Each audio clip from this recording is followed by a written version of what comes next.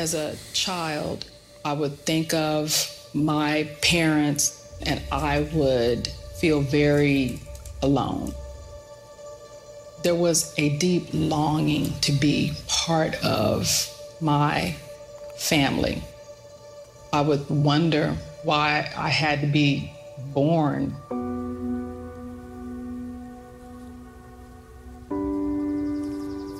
My father was already married when he began seeing my mother.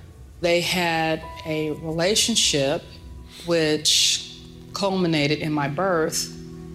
My father chose not to have any contact with me. My mother was relatively young and she gave me to my great auntie, but my mother also had other children that she kept.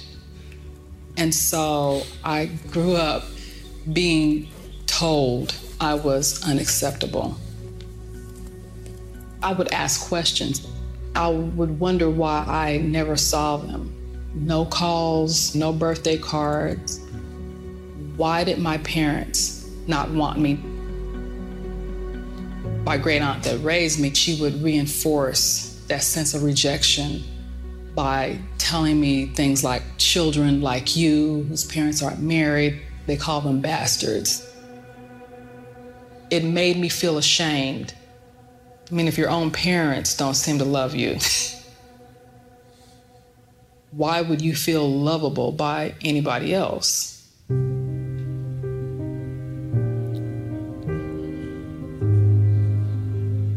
My father, I met him literally only one time in my life. It wasn't like you see in the movies where people finally find their parents and rush into their long-lost mother or father's arms. It wasn't like that for me. He was a stranger to me. I so much wanted a relationship with my dad, but I just knew better than to expect anything. I just couldn't. I remember as a little girl singing, "Jesus loves me, this I know." I would wonder if he loved everybody, why he let me be born into that situation. Why someone who supposedly loved me enough to die for me didn't even love me enough to give me a family. There was a church that met in my neighborhood. I was able to walk to it. I didn't even realize I was supposed to read the Bible. I just thought I was supposed to show up to church and hear a message and go home. I learned that you were a sinner and you needed forgiveness. The church, for me, it was rules without love. I just said, forget it. I was angry with God. I didn't believe God really loved me. And I just walked away. I just hoped to find happiness. I actually wound up joining the military and got married young. It only lasted a couple years. I was all in, and he was not. Then I met my second husband. He was emotionally abusive. He mocked the fact that I wasn't wanted by my parents. That was very heartbreaking and shameful to me. You're depending on them to love you. I wanted to know that I was wanted, and it never happened.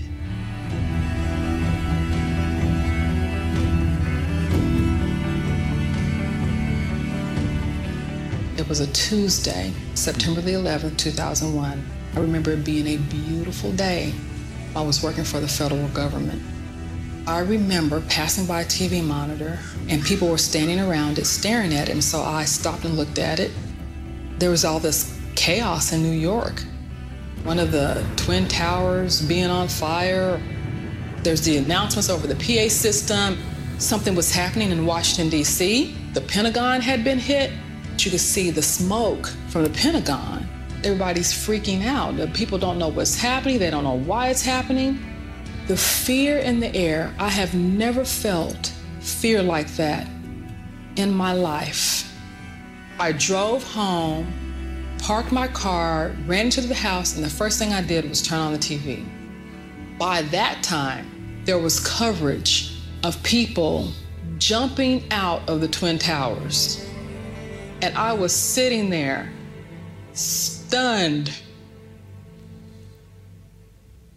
At that moment, I wanted God to exist so much. God, please be there. I hope you're there. I was very afraid because if there's not a God, there's no hope. Fear became the overriding emotion. The next thing I knew was, you've got to get back to church. You've got to get back to church.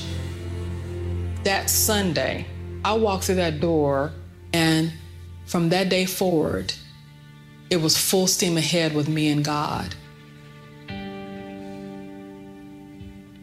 That church, they presented God to me in a way that I had never experienced him before. I finally was told, read your Bible, read it every day. That's where you meet Jesus.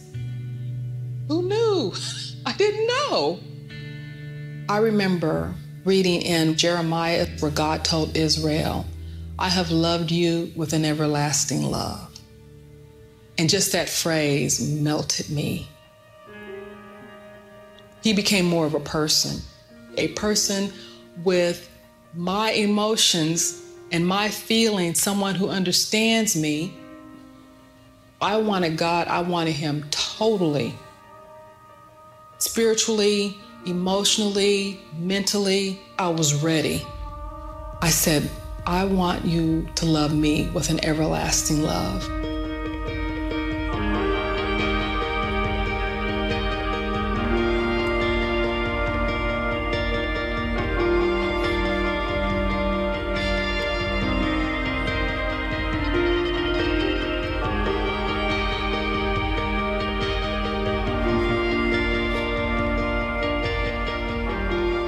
Finally, I had a father, and not just a father, but the perfect father.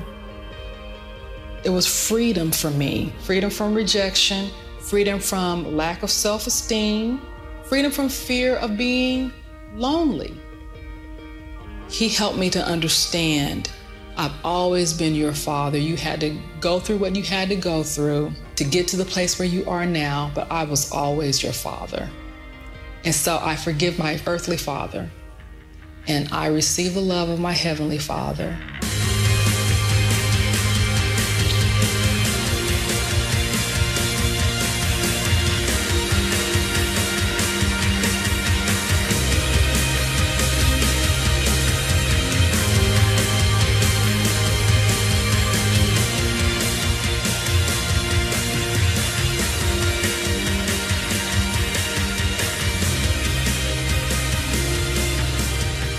I am settled in my soul. I am content and at peace. I was welcomed into the arms of Jesus. I was welcomed into the arms of my Father. He is my home. I am lovable.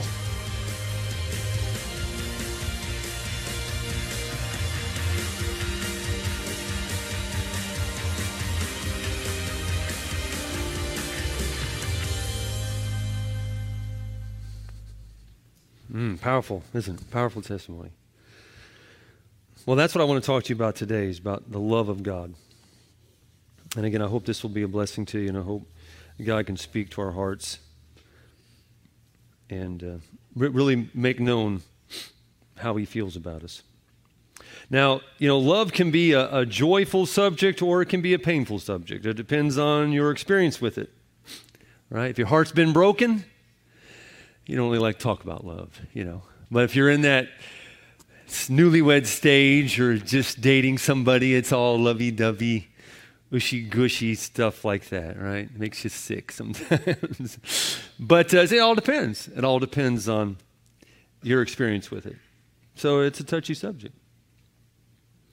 When I was going to church, when I went to Bible school and things like that, got to go in our first churches, the love of God just wasn't really conducive to the sermon type that they would preach there.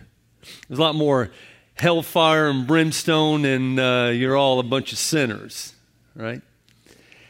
But on the other end, I knew some people that were kind of preaching that mushy, marshmallowy love of God, just ooey gooey dripping off of them.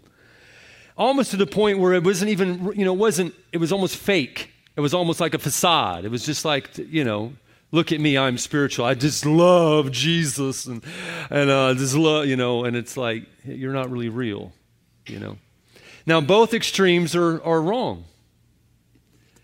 We want to find what the Bible says, the love of God. Now, if you did a web search, which I did, you go on the web and you put in there definition of love and hit enter. This is what's going to come up.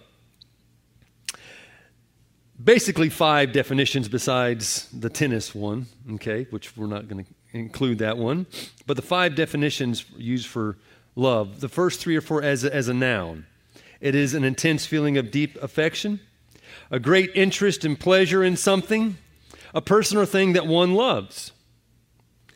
And then love as a verb is feel a deep romantic or sexual attraction to, or like very much find pleasure in. So that's the Western definition of love. Now, I don't know if you can tell right off the bat, but it doesn't really jive with the Bible definition of love. Because whenever God says, love your enemies, when Jesus says that, you can't really fit one of those definitions in that. You just don't feel ooey gooey, lovey-dovey, to your enemy. So the Bible's definition of love is a little bit different. Now, the best way to understand the Bible's definition of love is to see what the Bible says. So in 1 John, we want to look at 1 John chapter 4, verses 7 through 8. The Apostle John wrote this, "Beloved, let us love one another, for love is of God, and everyone who loves is born of God and knows God.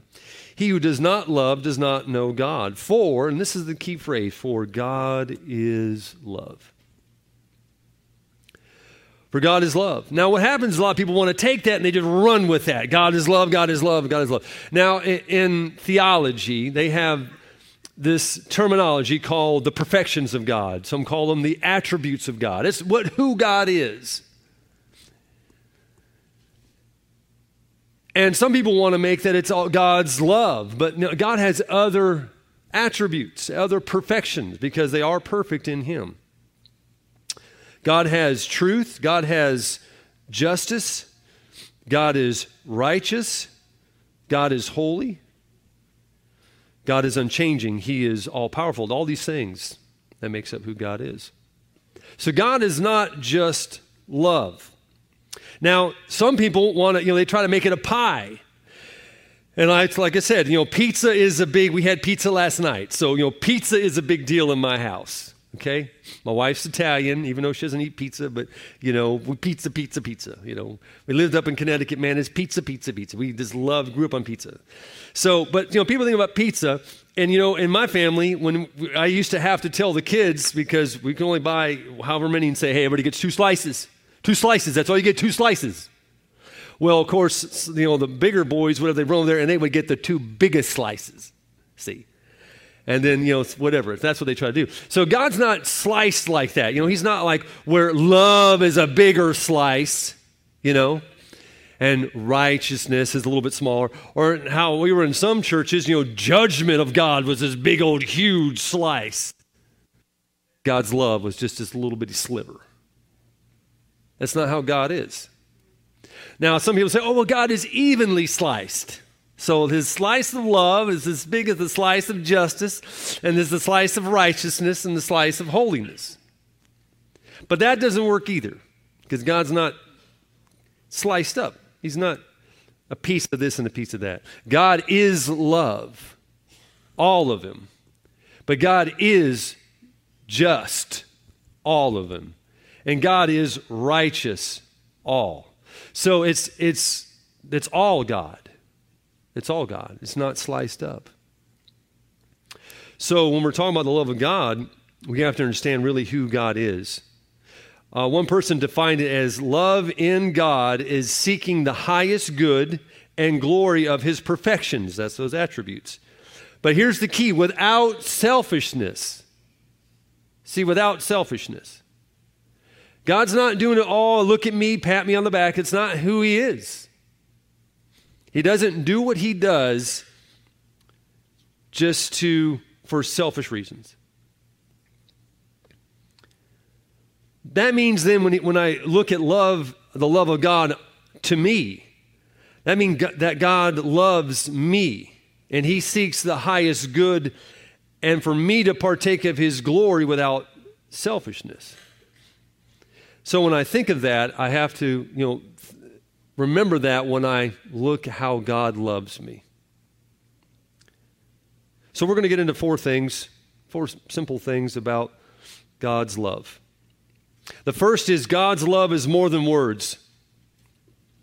God's love is more than words. If you're ever with somebody,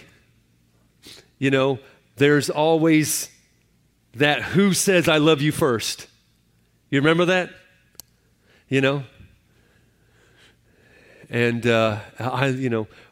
back whenever me and my wife were first dating, the phones were connected to the thing that you dialed. I don't know if you knew that, but the handset had a cord to it.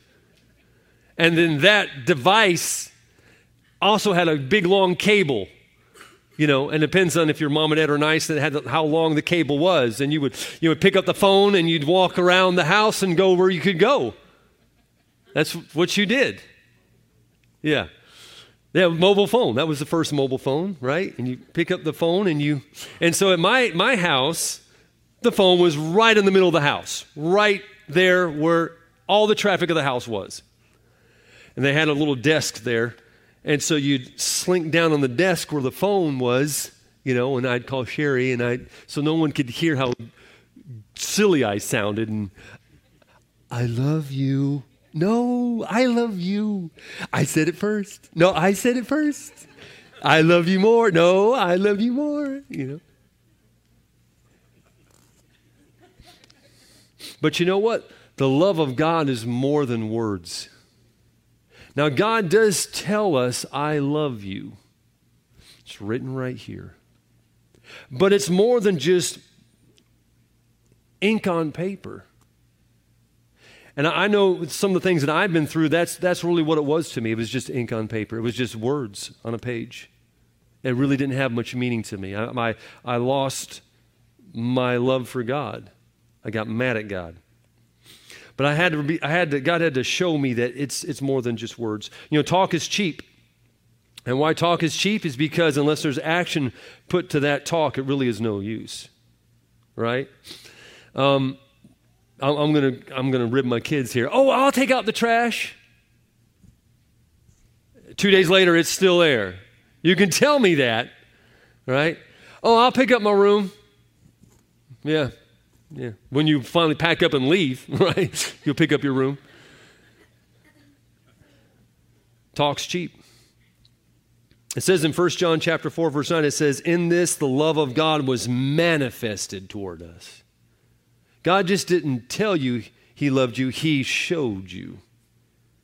That God has sent his only begotten Son into the world that we might live through him. So God just didn't say it, God proved it, God showed it. God put action to his words. My dad never would tell me he loved me. He would never tell me he loved me. My dad was a rough kind of a guy. And so I'd always tell Dad, hey, I love you. When I got saved as at the 11-year-old. Later on, I'd tell my mom and dad. I'd always give my mom a kiss at night, even when I was 19, 20 years old, when I was living at the house before I left to go somewhere. Or even when I came by and see him, I'd give my mom a kiss, and I'd walk over there and I'd kiss that old rough, gruff, pokey cheek of my dad. Love you, Dad. All right now. That's how he'd talk. On the phone, I say, I love you, Dad. Okay, you have a good one. He just would not say those words. But you know what? I know he loved me. I do know now he loved me by the things that he did. Every morning when I got up for school, my dad would get up and cook me breakfast every morning while I was in high school, especially my senior year. Eggs, bacon, he made me a full breakfast every morning. So with God, it's more than words. It's action. God loves you. Romans 8:32 says, He, God, that spared not his own son, but he delivered him for us. So God's love is more than words. God's love is more than affection.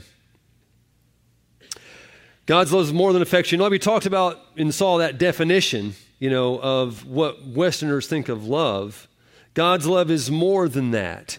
It's more than doing what makes you happy, right?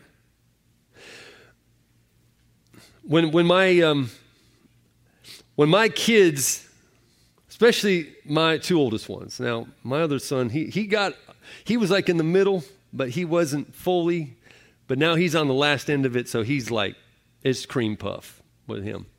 But them, when they were little, man, I was tough. Man, I just did not give any grace. I was hard on them. And later on, I apologized to them and said, man, I'm sorry for being so mean, being so hard on you guys.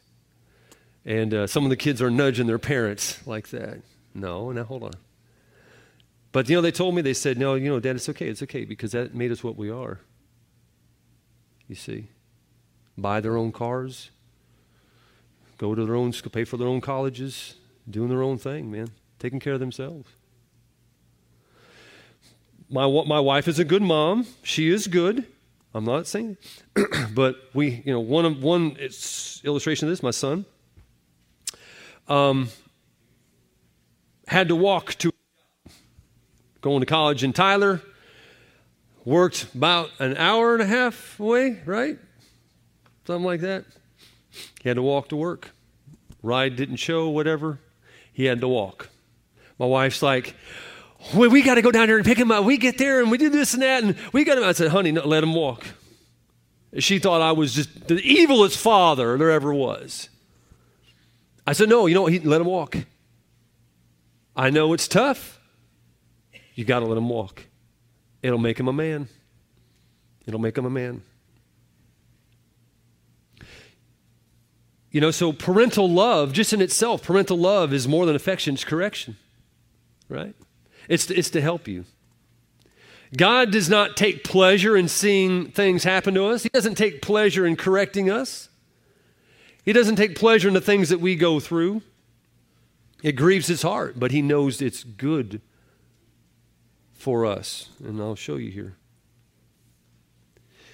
In Hebrews chapter 12, it says this, for you have forgotten the exhortation which speaks to you as to sons. My son, do not despise the chastening of the Lord, nor be discouraged when you are rebuked by him, for whom the Lord loves, he chastens and scourges every son or child whom he receives. So God, he corrects us when we need it. But some things that we go through is not God's punishment. Some things is just this sinful life. And that's completion. And it's not on we don't have a slide for it, but in James chapter 1, he says this, knowing this, that the trying of your faith works patience, but let patience have her perfect work, that you may be complete and entire, lacking nothing. God lets those tragedies and those things in life and this sinful life go, happen to us, and we go through those things because he's working in us to make us complete. And that's hard for even a heavenly, parent. He doesn't take joy in that. It grieves him to see us suffer. But he knows that love is more than affection. It's for our good. And it's hard to say that in the midst of school shootings and terrorist attacks and death and disease and terrible things. But like Angela said on the video, that's, if you don't have hope, if you don't have a hope in God, man, what do you have? So, love's more than words. God's love is more than affection. And also God's love comes from God first. Don't ever think that you found God. I know we use that term as Christians. Well, I found the Lord. No, my friend, you didn't really find him. He was seeking you, and he was after you, and he was doing this here and bringing up this here and trying to get your attention. He was after you all the time. You never found God. He was never lost or missing. In John chapter 4, verse 19, it says, we love him because he first loved us. In Luke chapter 19, verse 10, it says, for the Son of Man has come to seek and to save that which was lost. So, God sought us out. God, before, the Bible says that before, they say before you were a twinkle in your daddy's eye, right? My brother said, Case, you were a sty in our dad's eye. I was a sty. That's that little sore you get in your eye. If you don't know what that means. It was a joke, by the way. It's a joke. But, before you were ever thought of, right? Before there was ever creation, the Father and the Son and the Holy Spirit knew what they were going to do. They were going to die for you. The Son was. He'd give his life for you. And sometimes we don't realize this, it really sink in, but if you had been there in the garden, it was you and you were the only one, there was nobody after you, Christ would have died for you. You got to understand that. I mean, God doesn't weigh and say, okay, well, we got enough souls. I guess Jesus is worth. No, it's not like that. I mean, the Father had you in his mind by name and said, I'm dying for Angela. You see, God loved you first. The verse that she quoted, she meant to her is Jeremiah 31:3. The Lord has appeared of old to me, saying, this is what the prophet Jeremiah said, yes, I have loved you. Talking about the nation of Israel, but it's still applied to us. I have loved you with an everlasting love. Therefore, with loving kindness have I drawn you. That passage where it says that Jesus came to seek and to save. Man, that word seek means seek to an end. In my house, if I say, hey, where's the TV remote? This is what it is. I don't know. Did you look for it? Yeah? No, you didn't look for it. Did you look under the couch? Oh, no, I didn't think about that. Did you look in the cushions? No. Did you look in the refrigerator? Because my son put it in the refrigerator one time. Cody put it in the refrigerator. I didn't think about that. That's not how Jesus sought you. You see, Jesus sought you with intent to you. Now, it's your free will. It's up to you whether or not you choose him as the forgiver of your sins and the leader of your life. But he's still going to seek you. God loves you first. And then the last one is God's love compels us to act. God's love compels us to act. Love is a far greater motivator than fear. I mean, fear is good, trust me. It's the fear of God that kept me from doing some pretty stupid things in my life. I mean, it was just that thought of, man, if God lets this come back on me, oh man, this is going to be bad. I think I'll just skip this. And that's good. The Bible says the fear of the Lord is the beginning of wisdom. But that shouldn't really be our full motivator. It should be the love that we have for God. In 2 Corinthians 5:14 and 15, it says this, "For the love of Christ compels us, because we judge thus, that if one died for all, then all are dead. And he died for all, that those who live should live no longer for themselves, but for him who died for them and rose again." So my love, he says there, for the love of Christ compels us. So, it's interesting how that word, that phrase can go, because it can mean that my love, the love I have for Christ compels me, or it can mean the love that Christ has for me compels me. And actually, it is thought by smart people, I guess, that study the scriptures, that this is one of the few passages and wordings that means the same. It means both. That God's love for me and knowing that love compels me to love him. And that motivates me. Now that love is unconditional. Romans 5 says, "But God demonstrates his own love towards us in that while we were still sinners, Christ died for us." While we were still in our sin, Christ didn't say, "Okay, I'm just going to die for the ones who believe. I'm just going to die for the righteous." It's not like that at all. None are righteous.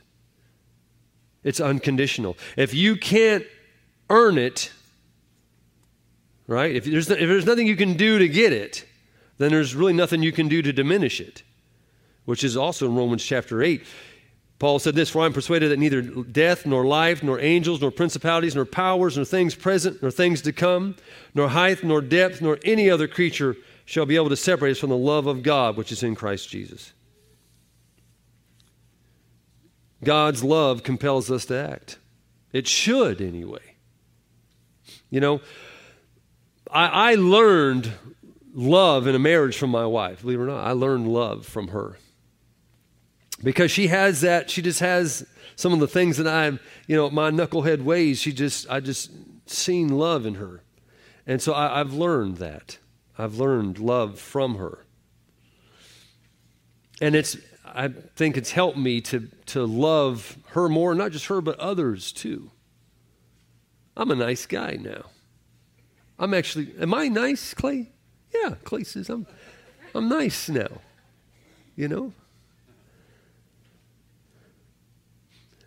But see that again, that love that was shown to me, it showed what I was. It showed where I lacked, and that's what God's love should do. It should show you when you see, wow, God loves me. But let me tell you this. But I struggled with the love of God because I read this passage.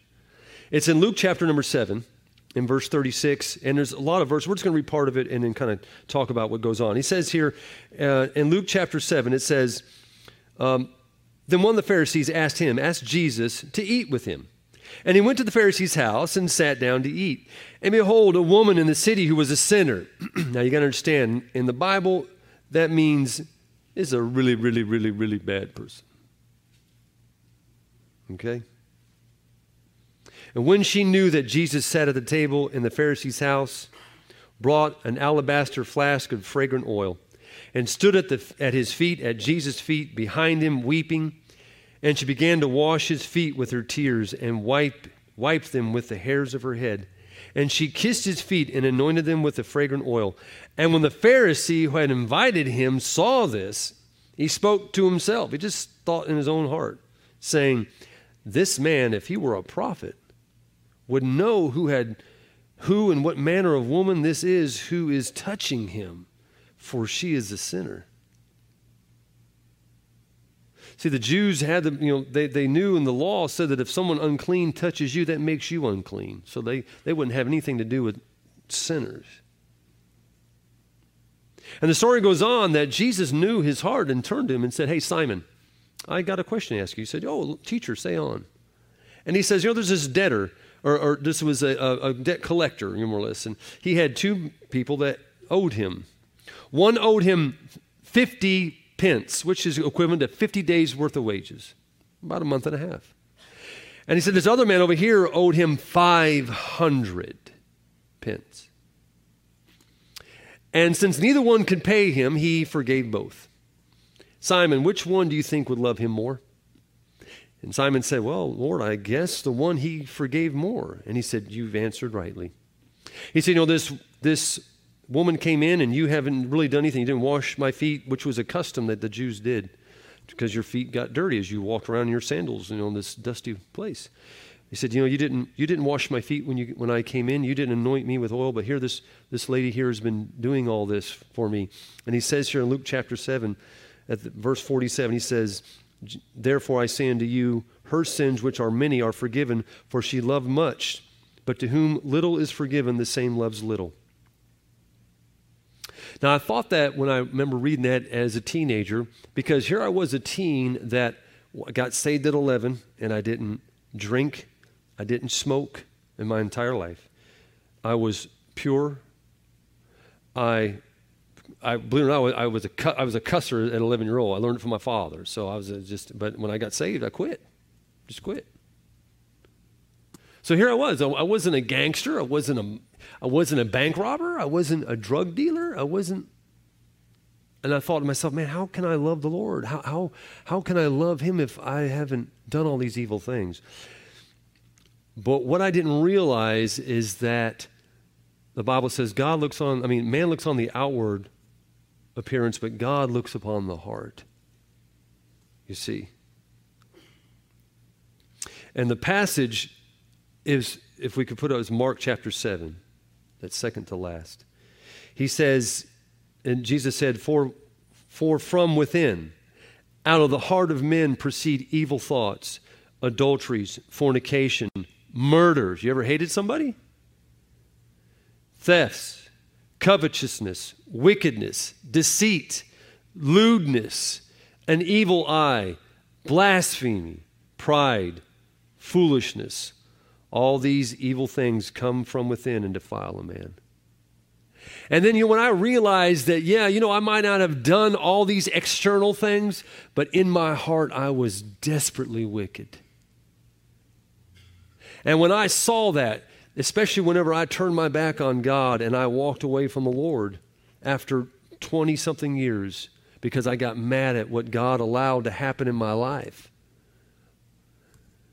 I saw really how wicked I was. And when I went to the Lord, it gave me a love for him I've never had. Because I saw how sinful I really was. Because to whom much is forgiven, loves much. And so the key, my friend, is not that you had this wicked past. If you did, that's fine. But even if you haven't, even some of you teenagers who got saved young, you know what it is? It's because when you see, man, I am a rotten, no good sinner. I'm just as wicked as the most wicked person you could think of. I am no better than they. God saved my soul and made me whole. And threw my sins as far as the east. And that, knowing that, you see, will make your love grow for him. But you got to see yourself in the light that God sees you for who you really are. Now, there's a song that's kind of sweeping America. It's called The Reckless Love of God. It's a good song. Some people kind of don't like the word reckless. But the author, if you can get online, you can see how he defines it, what he says. It's kind of like reckless, the good part, not the bad part. And the reckless, that is, meaning that Jesus did not care about what people thought, what people said, how it would affect his reputation. He acted. His story is he left the 99 and went after the one. See, someone say, that's reckless. No, that's not reckless. But that is, and that's the love of God. Because he goes after that which is lost. You see. So we're going to play this song. And you listen to these words. And I hope, pray and however God deals with you. And then we'll close afterwards.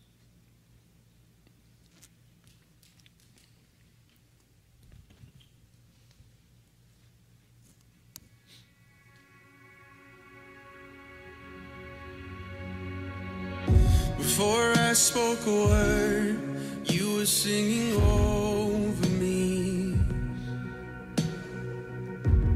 And you have been so, so good to me.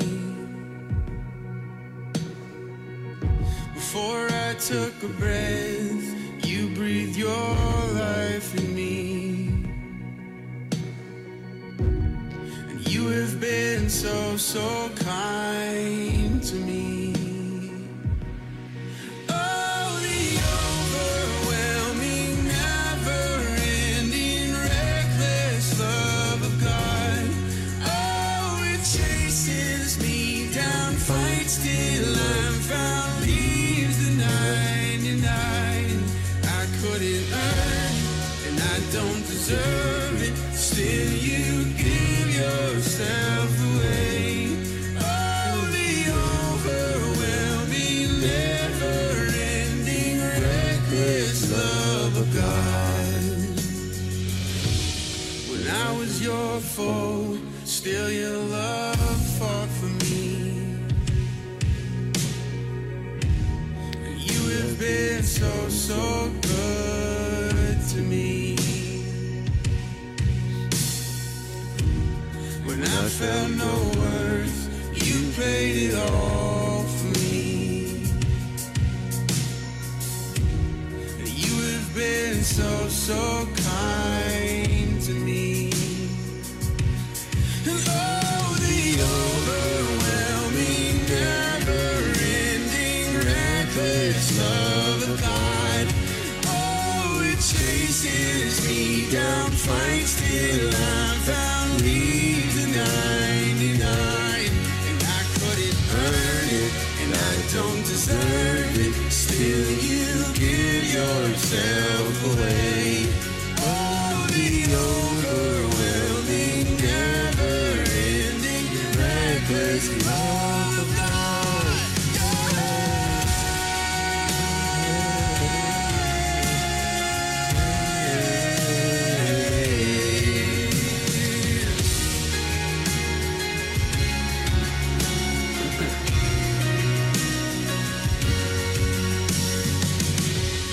Shadow you won't light up, mountain you won't climb up, coming after me. There's no wall you won't kick down, lie you won't tear down, coming after me. There's no shadow you won't light up, mountain you won't climb up, coming after me. There's no wall you won't kick down, lie you won't tear down, coming after me. Oh, the overwhelming, never-ending, reckless love of God. And oh, it chases me down, fights till I'm found, leaves the 99. And I couldn't earn it, I don't deserve it. Still, you give yourself away. Oh, the overwhelming, never-ending, reckless love of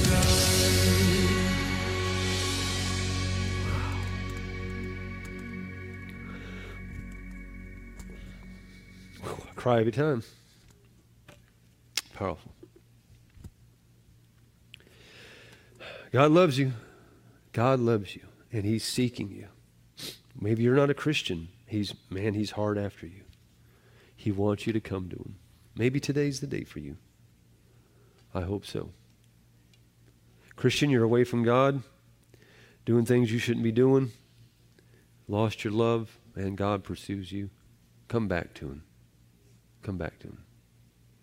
Let's go, Lord, in prayer. Father, we thank you, Lord, that your love is unending. It never diminishes. It can't be earned.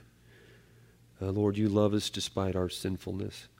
Father, help us, Lord, to really see how much you have done for us and forgiven us, and that you gave your Son for us, that He died and rose again, that we might have eternal life and might have a place where you will wipe away all tears, and all the pain and the sorrow of this world will be gone.